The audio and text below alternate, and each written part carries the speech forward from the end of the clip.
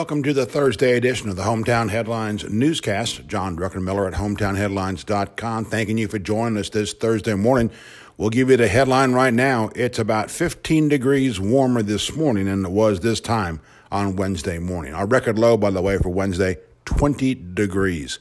On to the countdown. Number one, from the IRS, a, quote, significant increase in enforcement actions for syndicated conservation easement transactions, end quote, is about to begin. That from the IRS. As you know, Rome is considered a so-called hotbed for these easements and investments. We have updates for you today from the IRS and some other feedback as well. Donnie News today, Sage Inn, yes, the former Sage Cottage in Adairsville, is about to begin Sunday brunch service this coming Sunday. We have details on that. By the way, see their Facebook page. A coupon available to save you $3. Also, O'Charley's Restaurant, land and all, is now on for sale on the market. No change, by the way, in the operations of O'Charley's. It's up and running and doing fine as always. In fact, we all missed Free Pie Wednesday, I guess. But again, that property is now for sale again. Also, updates on the Sunday restaurant alcohol sales, so-called brunch bill. As you know, Rome starts service this coming Sunday at 11 a.m. It'll start Sunday, December 1st over in Cartersville. Rome City Schools has closed on that deal for around 34 acres at Three Rivers Drive for the base of the new bus operation. That price tag, by the way, $1.15 million.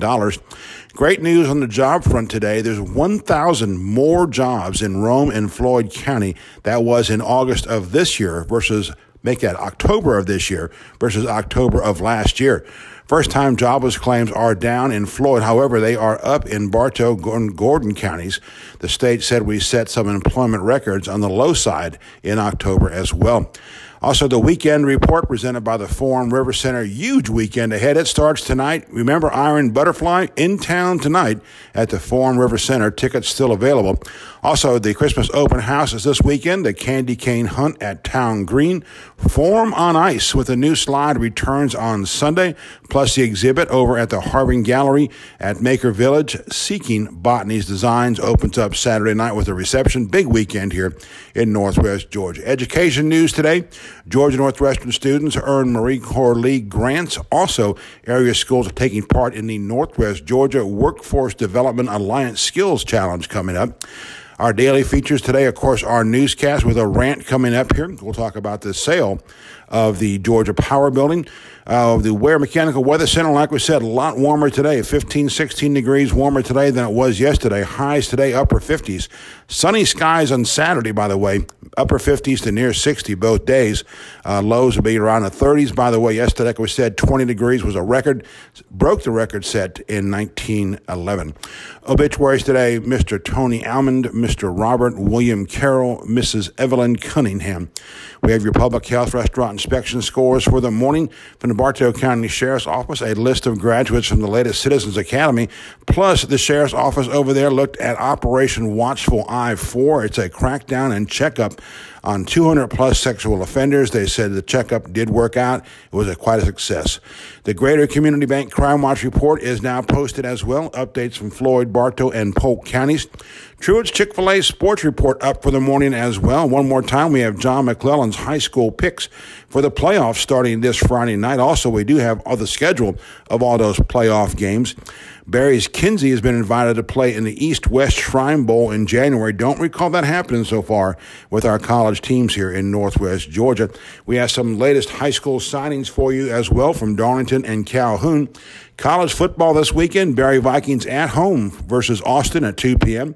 Shorter Hawks close out its season at Florida Tech in Melbourne, Florida at 3 p.m. Saturday. Georgia Tech's at home versus Virginia Tech, the 3:30 p.m. kick there. And the Georgia Bulldogs, at Auburn, 3:30 p.m. CBS game, big game of the day. The Atlanta Falcons, by the way, will be playing at Carolina at 1 p.m. on Sunday. Now our rant of the day, and we'll call this one the crossroads of Northwest Georgia. Most days of the week, be it work, play, or church, we drive past 800 Broad Street, the former home of Georgia Power, and most likely what will keep anything but retired Roger Manis very busy in his upcoming weeks. You see, Roger is buying the building per a Rome News Tribune report. The last time we were inside that building, it was being used as a temporary headquarters from the Rome Floyd Chamber as an incredible remodel job was underway at 1 Riverside Parkway. Of course, none of us knew at the time that what other chamber changes were pending as well in operations and such. That's another story. Anyway, we had heard retirement wasn't sitting well with Mr. Maness. We had met with some of his family as a side note of a conversation about something else over a wonderful sushi lunch. The idea was to bring a business-type, advertising-friendly radio broadcast to the Rome area. We had some early options to join into that, but it didn't match the plans or the culture of Hometown Headlines. We do wish them well. What happened between that early June conversation and Mr. Maness's soon-to-close deal isn't known to us. We had heard his name as a potential buyer back in early August. That rumor has since been upgraded to fact per the Rome News Tribune, and now it's got to become a done deal. And to be honest, we're jealous of the purchase. Here's why. The building sits on a virtual crossroads of Northwest Georgia with pretty easy access to the main connectors we all need. Downtown, the hospitals, the bypass, State Mutual Stadium, the colleges, the churches, even expanding dining options. Inside layout might need some overall tweaking, but will make a bunch of offices a wonderful home. We saw it as something different, perhaps along the lines of the wonderful Serve Rome concept now being used at Rome First United Methodist Church. But perhaps the most attractive things to us, no matter what happens inside those 43,000 square feet under roof, was the parking. 119 spaces of parking, some covered and gated at that. That's gold in downtown Rome. And even if the Red 100 block is a few feet away via a doable walk at lunch or work, no big deal. Yes, some purists will argue that 800 Broad Street might be too far away from the so-called hub of Broad Street. We disagree, especially in this digital age. While we remain a community built on relationships that are strengthened by one-on-one meetings rather than indignant FaceTime exchanges, emails and text and Facebook Messenger and all that stuff, we still see tech as a major asset from day-to-day operations. You still need those face-to-face meetings as well. The location, the parking, the general health of the building all made 800 Broad Street so appealing. Quite frankly, we're stunned it took this long to sell it, even at the listed price of $2.1 million. If nothing else, the signage that Maness and others will soon put in front of the site is worth that much in organic advertising on its own. But now 800 Broad Street is all but off the market. Roger Maness has one heck of a sandbox to play in, and we're hoping and we know he will do well, as a matter of fact, at that site. What we like best is that this adds even more Class A office space to downtown Rome. That includes the third floor of the Heritage Bank building at 501 Broad Street. That includes the DLS building, catty corner to the former Georgia Power location. Why do we need that much more office space? The answer is this. We believe in the vision City Commissioner-elect Mark Cochran rolled out during his campaign and in a post-election interview with the Druck Report last week. A lot of others do as well.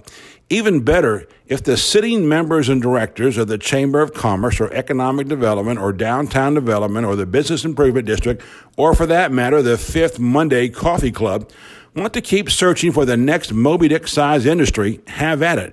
Just let us know how that works out with I-75, okay? You see, there's enough interest, there's enough corporate unrest, and there are enough visionaries in this community to bypass the stagnation of leadership. And yes, you can think of the term I really wanted to use here, but we are a family-friendly broadcast.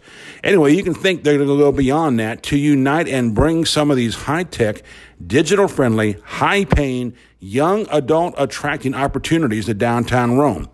If so, we think Mr. Maness is going to feel very justified in coming out of retirement to help usher in yet another wave of entrepreneurship in Rome and Floyd County. Maybe those bent on missing this opportunity need to think about retirement themselves. This is John Druckenmiller at HometownHeadlines.com, thanking you for joining us today. Continuing updates all day long on the website, HometownHeadlines.com. You better believe it, as we always open and close around here, the stylish rendition of Funky Druck from the maestro himself, Harry Musselwhite. Have a great day in Northwest Georgia.